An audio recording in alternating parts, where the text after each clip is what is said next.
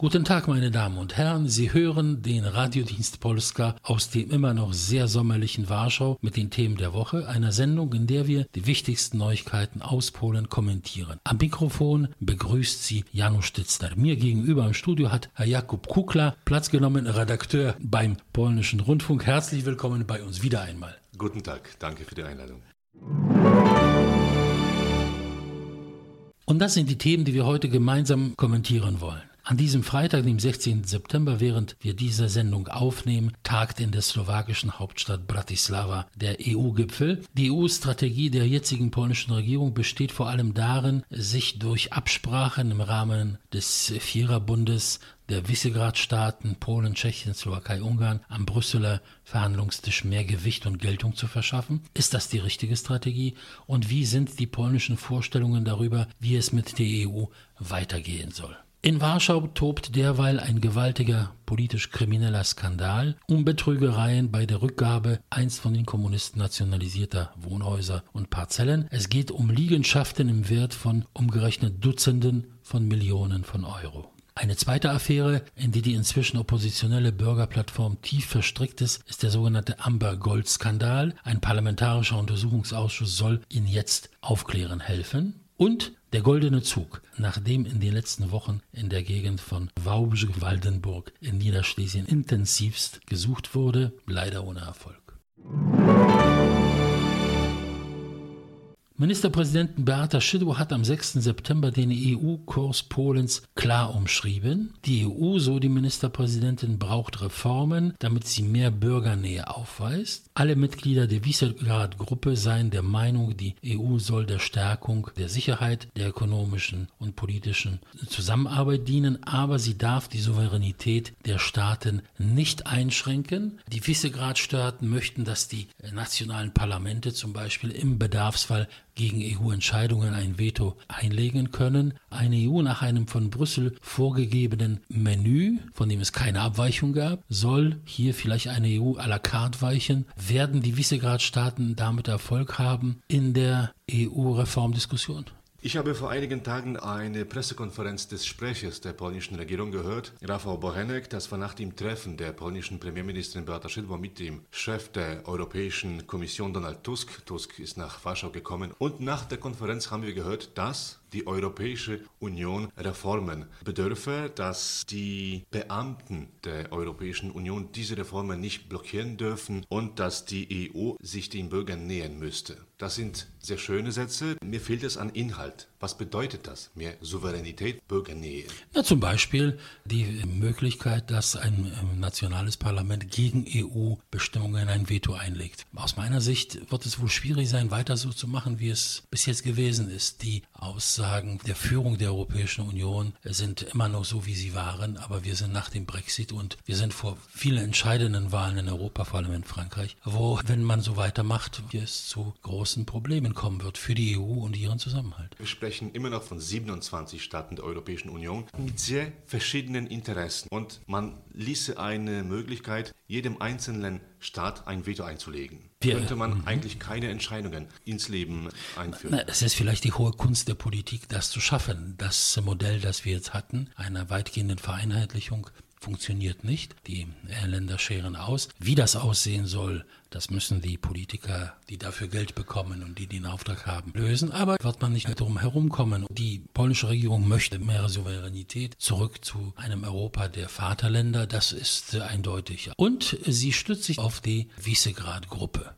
Erinnern wir, Visegrad ist eine Stadt und eine Burg in Ungarn, wo in der ersten Hälfte des 14. Jahrhunderts, also vor sehr langer Zeit, zweimal sich der polnische, der böhmische und der ungarische König getroffen haben, um sich abzusprechen in der Politik, und darauf hat man angeknüpft 1991, als diese nachkommunistischen Länder Tschechoslowakei, Polen, Ungarn sich verabredet haben, als die sogenannte Visegrad-Gruppe sich abzustimmen in ihrem Streben zur Europäischen Union und zur NATO, sich nicht zu bekämpfen auf diesem Weg, sondern gemeinsam etwas zu unternehmen. Die Tschechoslowakei ist zerfallen, also es wurden dann 4 Staaten, Tschechien, Slowakei, entstand, und nachdem diese Staaten beigetreten sind, der EU und der NATO, war es ziemlich lange still um die Visegrad-Gruppe.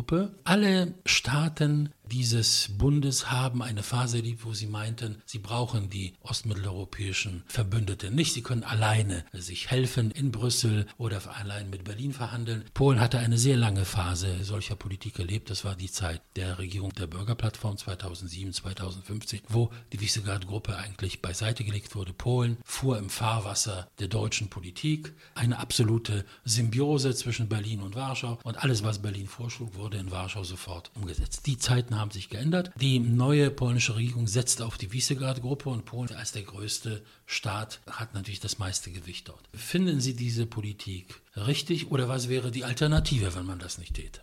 Die Alternative haben wir in den letzten Jahren trainiert, das haben Sie gerade gesagt. Jetzt, man setzt auf die Nachbarn in Südosteuropa. Das ist, wie ich es verstehe, ein Versuch, ein Gegengewicht zu vor allem der deutschen Politik in Europa herzustellen. Vor kurzem noch versuchte Polen eine Allianz mit Großbritannien zu bilden, aber wie wir wissen, verabschieden sich die Briten von der Europäischen Union. Das heißt, wir kehren wieder zu der Idee eines starken Mittelosteuropas. Die Frage ist aber, wieso es bislang nicht funktioniert hat. Zum einen, weil Polen und andere Staaten auch eine Solo-Politik führen wollten. Andererseits waren die kleineren Staaten, vor allem die Slowaken und die Tschechen, sehr distanziert zu dieser Idee, weil sie befürchteten, Polen als das größte und das wirtschaftlich stärkste Land die Gruppe dominieren könnte. Heute gibt es Themen, die die vier Länder verbinden. Vor allem ist es die Migrationskrise und die Kritik der Entscheidungen, die in Berlin getroffen worden sind. Es gibt immer noch aber Themen, die zwar jetzt nicht diskutiert werden, aber die Ende des Jahres aufkommen könnten. Und zwar die eventuelle Verlängerung der Wirtschaftssanktionen gegenüber Russland. Wird es eine einheitliche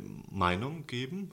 Wahrscheinlich nicht. Ungarn ist da sehr interessiert daran, dass die Sanktionen gelockert werden. Ich empfinde die Visegrad-Gruppe als ein Zweckbündnis zur Erledigung mancher Probleme. Es ist keine feste Gruppe, die jetzt in allen Fragen genauso entscheidet, aber in den wichtigen, sie findet den kleinsten gemeinsamen Nenner. Das ist auf jeden Fall die Migrationskrise, das ist auf jeden Fall heute die Energiepolitik zunehmend, das ist immer mehr die Sicherheitspolitik, das schwappt schon über auf die NATO. Aber es gibt Unterschiede und dennoch sieht man, dass diese Visegrad-Gruppe heute das Gewicht aller dieser Länder gemeinsam verstärkt in der Diskussion. Mit Verlaub, das Gewicht der Slowakei in der Europäischen Union ist gering. Deswegen ist es vielleicht keine falsche Richtung, obwohl man sich, wie Sie gesagt haben, nicht zu vielen Illusionen geben muss. Noch eine interessante Sache, und zwar, ich hatte das Gefühl, dass man in den letzten Jahren nicht mehr von der Teilung zwischen West und Ost sprach in Europa. Ich sah vielmehr eine Diskussion über Nordeuropa und den südlichen Teil des Kontinents. Das sah man nach der Finanzkrise im Jahr 2008, 2009 und in den folgenden Jahren. Besonders die Südstaaten der Europäischen Union hatten da größte Probleme. Im Norden, unter anderem auch in Polen, konnte man die Situation einigermaßen regeln und die Folgen der Krise waren nicht so schwer. Und jetzt kommt wieder die Teilung in Ost und West. Die Umstände ändern sich. Die Migrationskrise und der Druck, der durch Deutschland ausgeübt wurde, hat eine neue Situation geschaffen. Das russische Vorgehen in der Ukraine, auch eine neue Situation. Heute entstehen neue Brüche oder neue Trennlinien oder neue Kontroversen, denen man Rechnung tragen muss. Noch eine Tendenz fällt mir auf. Sowohl in der Diskussion über die Migrationskrise als auch in der Diskussion über die Zukunft der Europäischen Union. Man kritisiert Deutschland für die Entscheidungen, die Bundeskanzlerin Merkel getroffen hat. Was wir aber hören, sind meistens Floskeln. Man sollte dort handeln, wo das Problem entstehe. Man sollte die Außengrenzen der EU befestigen. Wer sollte das machen? Wer sollte das bezahlen? Wie sollte das geregelt werden? Wieso gibt es keine konkrete Lösungen? Deutschland könnte hier mit mehr Nachdruck vorgehen, dass man auf diese Art und Weise die Visegrad-Staaten besser anspricht. Durch Vorschläge der Hilfe vor Ort, karitative Hilfe, was ja auch immer wieder in den Stellungnahmen der polnischen Politiker, auch der anderen Visegrad-Staaten gesagt wird. Man hilft diesen Menschen, man baut für sie Flüchtlingsstädte, man schickt ihnen Arzneimittel. Den Krieg können die Visegrad-Staaten nicht unterbinden, da sind die anderen viel berufener. Irgendwie gelingt es, das nicht zu bündeln. Und zweitens, die Stärkung der Grenzen der Europäischen Union hat sehr viele Gegner.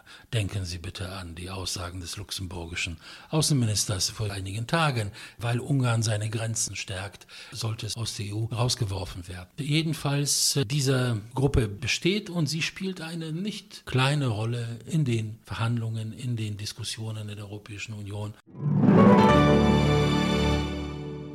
Derweil erschüttert seit Wochen ein gewaltiger Skandal Warschau und damit das ganze Land. Es geht um die Rückgabe der von den Kommunisten 1945 nationalisierten Häuser und Parzellen in der polnischen Hauptstadt. Sie haben heute einen enormen Wert. Mitten im Sturm der Anschuldigungen steht die Warschauer Oberbürgermeisterin Frau Hanna Gronkiewicz-Waltz, zugleich die stellvertretende Vorsitzende der Bürgerplattform, die seit 2015 sich in der Opposition befindet. Die Anschuldigungen gegen die Stadtverwaltung und die Oberbürgermeisterin lasten schwer. Die Probleme gehen auf das Jahr 1945 zurück. Die Zwangsverstaatlichung der Immobilien ohne Entschädigung. Und das war eine sehr spezifische Situation. Sie betrifft nur die polnische Hauptstadt. In anderen Städten sah die Situation anders aus. Es gab keine Entschädigung bis auf ausländische Immobilienbesitzer. Man hat diese Angelegenheit mit Staaten wie Dänemark oder wie die Vereinigten Staaten in den 60er Jahren pauschal geregelt. Man hat Entschädigungen an diese Staaten ausgezahlt. Wenn es um die polnischen Bürger geht, gab es bis in die 90er Jahre eigentlich keine Diskussion. Dann kam die Wende und dann kamen einzelne Alteigentümer oder deren Erben, die eine Entschädigung oder, sofern möglich, auch die Immobilien zurückbekommen wollten. Wir wollen auch erwähnen, es gab kein Reprivatisierungsgesetz in Polen. Das könnte dieses gesamte Problem pauschal lösen. Zum Beispiel auf die Art und Weise, dass 70% entschädigt werden des Wertes oder 60%, weil die Stadt ja renoviert hat, weil wieder aufgebaut wurde. Es gab Bemühungen, aber das funktionierte nicht. Es gibt kein Reprivatisierungsgesetz in Polen, aber die Alteigentümer oder ihre Erben können auf dem Verwaltungsweg, das heißt, sie können zu der Stadtverwaltung gehen, dort Papiere vorlegen und fordern, dass man aufgrund dieser Beweise ihnen nun die Häuser und Liegenschaften zurückgibt. Oder sie können auf dem Gerichtsweg dann weiter das Ganze verfolgen. Und das begann in einem großen Umfang seit dem Jahr 2000 zu funktionieren, mit sehr sonderbaren Auswüchsen. Ich möchte noch hinzufügen, dass es mehrere Ideen zu einem Gesetz gab in den letzten 27 Jahren in Polen. Es gab aber immer wieder Gegner eines Reprivatisierungsgesetzes, unter anderem der ehemalige postkommunistische Präsident Aleksander Kwaśniewski. Er hatte ein Gesetz blockiert und immer wieder tauchte das Argument auf, dass die Reprivatisierung für den Staatshaushalt zu teuer wäre. Das Warten, wie wir sehen, wurde aber auch nicht billiger. Die Rückgabe auf dem individuellen Weg kann sehr, sehr teuer sein. Was sich in Warschau abgespielt hat, um es kurz zu schildern, ist Folgendes. Es gibt eine Gruppe von Anwälten, sehr gewieften Juristen, die ausfindig gemacht haben, die Alteigentümer oder ihre Erben. Teilweise wurden da auch Papiere gefälscht, das ist ein weiteres Problem. Aber teilweise wurden diese Ansprüche von diesen Leuten aufgekauft unter dem Motto, wenn ihr denn versucht, alleine das so durchzudrücken, das ist eine so furchtbar schwierige Angelegenheit. Ich bin der Anwalt, ich gebe euch das Geld für die Ansprüche und ich regle das alles. Und ihr habt schon das Geld. Wer weiß, wenn ihr das in die Hand nehmt, dann wird es vielleicht so lange dauern, dann stirbt ihr, dann habt ihr nichts. Und für wenig Geld wurden die Ansprüche aufgekauft von einer Gruppe von gewieften Anwälten, ihren Familienmitgliedern, und es kam zu Verflechtungen mit der Stadtverwaltung, mit vor allem dem Liegenschaftsamt der Stadt Warschau. Und es wurden sonderbarerweise an diese Anwälte sehr schnell auf dem Verwaltungswege Häuser zurückgegeben. Ein Paradebeispiel ist schon die legendäre Parzelle in der früheren Chmielner Straße 70. Heute ist das eine Parzelle direkt am Kulturpalast. Da ist ein Rasen, da war sein Parkplatz, sehr unscheinbar.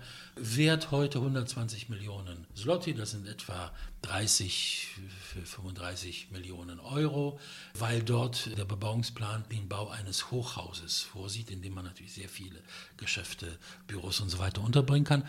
Und dieses gehörte einem dänischen Bürger. Dänemark wurde entschädigt in den 50er Jahren. Die polnische kommunistische Regierung hatte eine Pauschale gezahlt und die dänische Regierung sollte das an die Eigentümer dann verteilen. Das hat sie auch getan. Trotz eines Hinweises aus dem Finanzministerium wurde das nicht zur Kenntnis genommen und die Ansprüche dieses Dänen hat einer dieser Anwälte auf krummen Wegen an sich gerissen und plötzlich ist er, seine Schwester und ein Kollege noch Eigentümer einer Parzelle im Wert von 120 Millionen Zloty. Wir sollten noch etwas sagen über die Mieter, die in diesen Häusern wohnten. Das waren die 40.000, die fortgejagt wurden. Ein neuer Eigentümer hat die Miete erhöht und zwar manchmal sehr drastisch. Viele konnten sich die Wohnung nicht mehr leisten und mussten eine Wohnung, die sie jahrelang bewohnt haben, einfach verlassen. Das war eine der Folgen. Ja, und manchmal sehr brutale Methoden, nicht? Abschneiden des Stroms, des Wassers, zugemauerte Zugänge zu dem Haus. Wie im Wilden Osten halt. Solche Zustände. Und über dem Ganzen jetzt die Oberbürgermeisterin und stellvertretende Vorsitzende der Bürgerplattform, Frau Gronkiewicz-Waltz. Die Sache wuchs und wuchs. Über sie wurde schon gemunkelt und geredet längere Zeit. Jetzt ist sie durch einen Artikel in der Gazeta Wyborcza endgültig ausgebrochen. Wie beurteilen Sie die Umgehungsweise der Oberbürgermeisterin mit diesem Fall und mit ihrer Verantwortung? Das ist ein sehr interessantes Spektakel. Die Stadtpräsidentin Hanna Gronkiewicz-Waltz, die seit 10 Jahren in Warschau regiert, tritt jetzt bei einer Pressekonferenz auf und sagt, sie hätte nichts von den Missständen gewusst. Die Beamten hätten sie überhaupt von der ganzen Situation nicht informiert. Also sie fühle sich nicht verantwortlich. Im Gegenteil, sie möchte diese Situation erstens regeln, zweitens auch, sie möchte erklären, zu welchen Missständen es in den letzten nicht nur 10, sondern 26 Jahren gekommen ist. Das ist ein politisches Spiel. Warschau ist für die Bürgerplattform die Hochburg der oppositionellen Macht, die größte Stadt in Polen, ein sehr prestigevoller Posten des Warschauer Stadtpräsidenten. Wenn Hanna Gronkiewicz-Waltz jetzt gehen müsste, dann wäre das eine weitere schwere Niederlage für die Bürgerplattform. In der größten Stadt Polens gibt es sehr viele Posten zu vergeben für die Parteikollegen. Das hält die Partei natürlich zusammen. Es gibt sehr viele Möglichkeiten der Einwirkung auf die nationale Politik. Zum Beispiel das Denkmal der Opfer der Smolensk-Katastrophe. Schon eine Möglichkeit, der Regierung Kontra zu geben. Würde diese Hochburg zusammenfallen, würde ein wichtiges Standbein der Bürgerplattform einknicken und deswegen wird er so heftig verteidigt. Das ist klar. In Warschau, besonders in Warschau, hat die Bürgerplattform in den letzten Jahren meistens sehr gut abgeschnitten. Hätte sie jetzt verloren, die Wahl eines neuen Stadtpräsidenten, dann wäre das schon ein Signal, dass schlechte Zeiten kommen.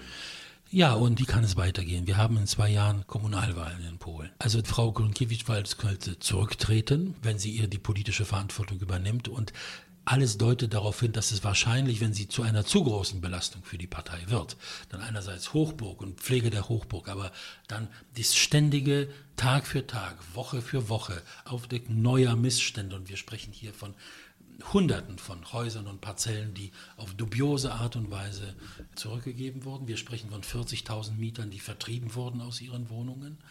Dieses ständige Erwähnen in der Presse, dieses Diskutieren, dieses Aufdecken schwächt ja die Partei sehr. Das ist jetzt die Frage, wie lange wird die Partei das aushalten, Frau Gronkiewicz-Waltz den Rücken stärken oder sie fallen lassen und eindeutig auffordern, zurückzutreten. Dann gibt es 2 Möglichkeiten, vorzeitige Wahlen. Aber einen Stadtpräsidenten für ein Jahr zu wählen, ist vielleicht zu teuer und zu umständlich. Also die zweite Möglichkeit ist, ein Kommissar wird von der Ministerpräsidentin eingesetzt. Das ist möglich in den Kommunen. Wenn es zu solchen Problemen kommt, dann muss ja irgendjemand verwalten. Wenn keine Möglichkeit der Wahlen ist, dann wird ein Kommissar eingesetzt, der bis zur nächsten Wahl die Stadt verwaltet.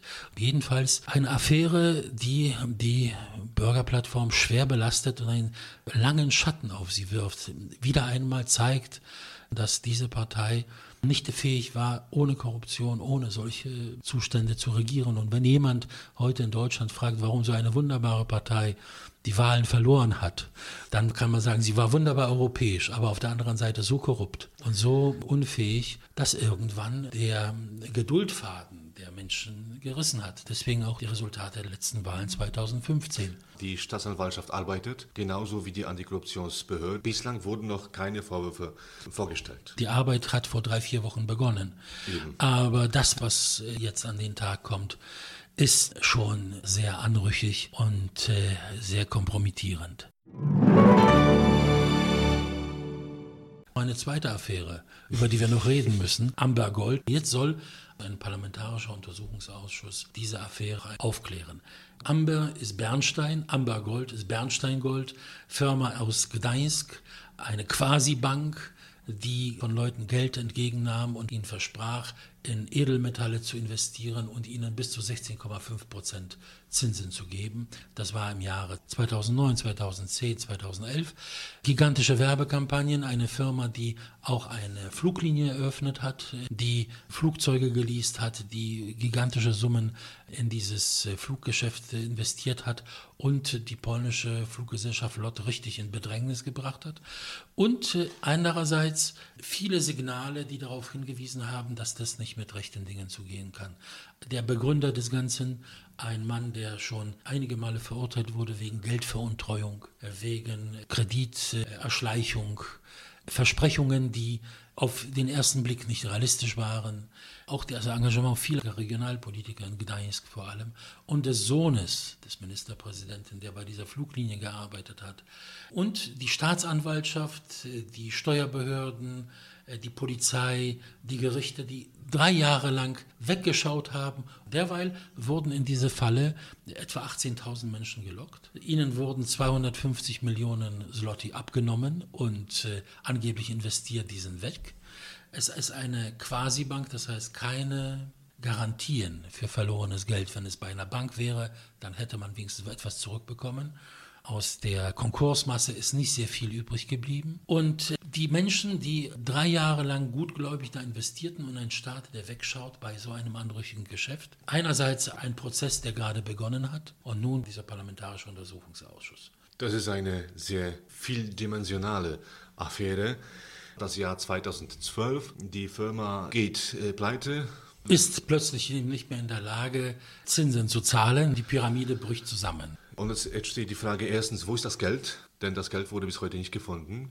Zweitens, wie konnte es sein, dass ein vorbestrafter 25-Jährige eine Firma gründet mit seiner Ehefrau, 3 Jahre lang auf dem Markt funktioniert, betrügt und keiner sieht es. Und auch ein sehr großes Wohlwollen der Regierenden hat. Der Oberbürgermeister von Gdańsk, Herr Adamowicz, ist sehr engagiert und spricht immer gut über diese Firma. Die sponsern dann einen Affenkäfig im Zoo von Gdańsk oder geben Andrzej Wajda einen Zuschuss für den Film über Lech Wałęsa. Wajda hat ihn dann zurückgegeben, den Zuschuss, muss man sagen. Oder finanzieren Renovierung einer ganzen Kirche. Und da drin noch arbeitend der Sohn des Ministerpräsidenten. Also es hat da wohl ein Dach über dem Ganzen gegeben, eine politische Schutzzone. Und nun kommen wir zu diesem Untersuchungsausschuss. Die Staatsanwaltschaft hat versagt, die Polizei hat versagt, die Gerichte haben versagt, die Finanzaufsicht hat zwar ein bisschen was gesagt, aber im Grunde hätte sie viel deutlicher sein müssen. Die Steuerbehörden, der Mann zahlte keine Steuern 3 Jahre lang. Eine riesige Firma, die er da aufgebaut hat, 60 Filialen, 500 Mitarbeiter und dann noch eine Fluglinie, die sofort alle Genehmigungen bekommt. Hier geschieht alles in einem Blitztempo. Das ist der Punkt, wo ein parlamentarischer Untersuchungsausschuss notwendig ist, denn hier geht es nicht nur um Straftaten, sondern es geht um Vermengung der Straftaten mit der Politik. Und wieder einmal, wie mit der Warschauer Liegenschaftsaffäre, ein schwerer Schlag für die Bürgerplattform, denn sie ist diejenige, die dafür die Verantwortung trägt. Der Sohn des Ministerpräsidenten, der Oberbürgermeister von Gdańsk, auch ein Mitglied der Bürgerplattform. Alle Behörden waren damals in der Obhut dieser Partei. Sie regierte ja ganz Polen. Wie wird die Partei damit umgehen? Wird sie es schaffen, sich aus diesem Sog herauszuretten, in den sie gerät durch diese enormen Korruptionsaffären? Dann auch zu den Filialen der Firma Amber-Gold. In Warschau hatte die Firma eine Filiale in der Nähe der Komisja Nadzoru Finansowego, also der finanziellen Aufsichtsbehörde, und in der Nähe des Finanzministeriums, so am Rande. Und wenn es um die politischen Konsequenzen für die Bürgerplattform geht, Sie haben den Sohn des damaligen Ministerpräsidenten Donald Tusk genannt. Er arbeitete tatsächlich bei der Fluggesellschaft, die von Amber-Gold auf die Beine gestellt worden ist, war dort für Public Relations verantwortlich. Und jetzt entsteht die Frage, ob er eingestellt wurde, um einen Schutzschirm über die Firma auszubreiten, oder vielleicht suchte man einen heißen Namen. Der Name klang gut. Wenn der Sohn des Ministerpräsidenten in einer Firma arbeitet, dann ist ihre Glaubwürdigkeit sofort und ihre Popularität größer. Was direkt nicht von der Mitverantwortung von dem damaligen Premierminister zeugen muss. Der Premierminister aber sagte, gefragt nach dem Ganzen, er hätte seinem Sohn gesagt, lass die Finger davon. Daraufhin stellte die Frage, du hast deinem Sohn gesagt, lass die Finger davon. Aber warum hast du es nicht der Öffentlichkeit gesagt, den Menschen, die da gutgläubig ihr Geld gebracht haben? Das ist die Frage, die vor diesem Untersuchungsausschuss geklärt werden wird, denn Donald Tusk wird da bestimmt vorgeladen. Eine sehr patente Frau Wassermann, eine Abgeordnete von Recht und Gerechtigkeit, eine sehr patente Juristin, ist die Chefin des Ganzen. Mit großem Elan und viel Organisationstalent ist sie dran gegangen. Und wir werden, denke ich, in diesem Studio noch einige Male über diese beginnenden Untersuchungen sprechen. Vielleicht bringen sie auch etwas zutage, was wir noch nicht gewusst haben. Die Arbeiten der Untersuchungskommission sind für 2 Jahre geplant. Wir waren bei Amber-Gold und wir bleiben bei Gold als letztes Thema. Und zwar geht es um den goldenen Zug. Ich glaube, alle haben von ihm gehört in Europa. Angeblich sollen die Nazis, kurz bevor sich der Belagerungsring um Breslau, das spätere Wrocław, im Februar 1945 schloss, der Roten Armee, in einem Zug herausgebracht haben, die Safe-Inhalte aus den Breslauer Banken, Gold, Wertgegenstände, Wertpapiere und so weiter. Dieser Zug soll in ein Stollensystem geführt worden sein bei Wałbrzych, Waldenburg, das es tatsächlich gibt. Und dort sollte dieser Zug zugeschüttet worden sein, versteckt worden sein. Die Legenden ranken sich um diesen Zug seit Jahrzehnten und 2 Herren, ein Pole und ein Deutscher, haben sich zum Ziel gemacht, den Zug zu finden und haben es so weit gebracht, dass es sogar zu Ausgrabungen kam. Leider wurde nichts gefunden, aber ein Goldfieber gab es nicht nur in der Nähe von Wałbrzych, von Waldenburg, nicht nur in Niederschlesien, sondern in ganz Polen und ich nehme an auch in anderen Städten, denn die Nachricht von dem goldenen Nazi-Zug wurde von Medien der ganzen Welt wiederholt. Man hat fantasiert, was es in dem Zug sein könnte. Man sprach vom Gold, selbstverständlich, man sprach von Waffen, man sprach von Kunstschätzen. Bislang wurde nichts gefunden, was nicht bedeutet, dass es den Zug nicht gibt. Das Gute daran ist, dass etwas Bewegung kam in der Nähe von Wałbrzych, eine interessante Stadt in einer wunderbaren Gegend, das Eulengebirge. Obwohl die Atmosphäre in der Stadt nicht die beste ist, Kohlengruben, die viele Jahre eine Säule des Arbeitsmarktes in der Gegend waren, wurden geschlossen. Die Arbeitslosigkeit in Wałbrzych ist sehr hoch. Die besten Jahre der Stadt sind leider vorbei. Vielleicht hilft es. Der Bürgermeister von Wałbrzych sagte jedenfalls, er hätte nie das Geld aufbringen können, das dieser Goldzug an Werbung für die Stadt gemacht hat. Ich selbst war dort zufällig, nicht wegen des Goldzuges, in Fürstenstein, also dem größten niederschlesischen Schloss, Książ heißt das auf Polnisch, und ging da am Parkplatz vorbei und sah Übertragungswagen von RTL, des tschechischen Fernsehens, des polnischen Fernsehens, irgendwelche amerikanische Fernsehstationen und so weiter. Alle warteten gespannt. Aber es hat sich erwiesen, dass die Umrisse, die da angeblich durch ein Georadar gefunden wurden, das alles hat sich zerstreut.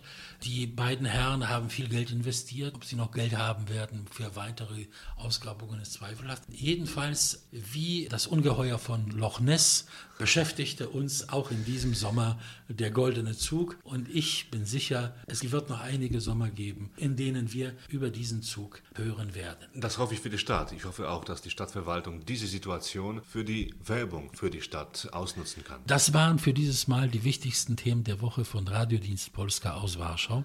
Mein und Ihr Gast war Herr Jakub Kukla. Vielen Dank für Ihr Kommen. Vielen Dank für die Einladung. Ihre Briefe und E-Mails, meine Damen und Herren, sei es mit Lob, Kritik oder Anregungen, sind uns stets willkommen. Janusz Tycner und der Radiodienst Polska verabschieden sich an dieser Stelle bis zum nächsten Mal aus Warschau. Auf Wiederhören, do usłyszenia.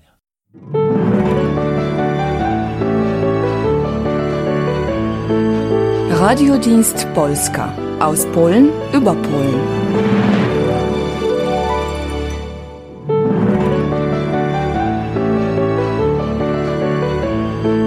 Radiodienst Polska aus Polen über Polen.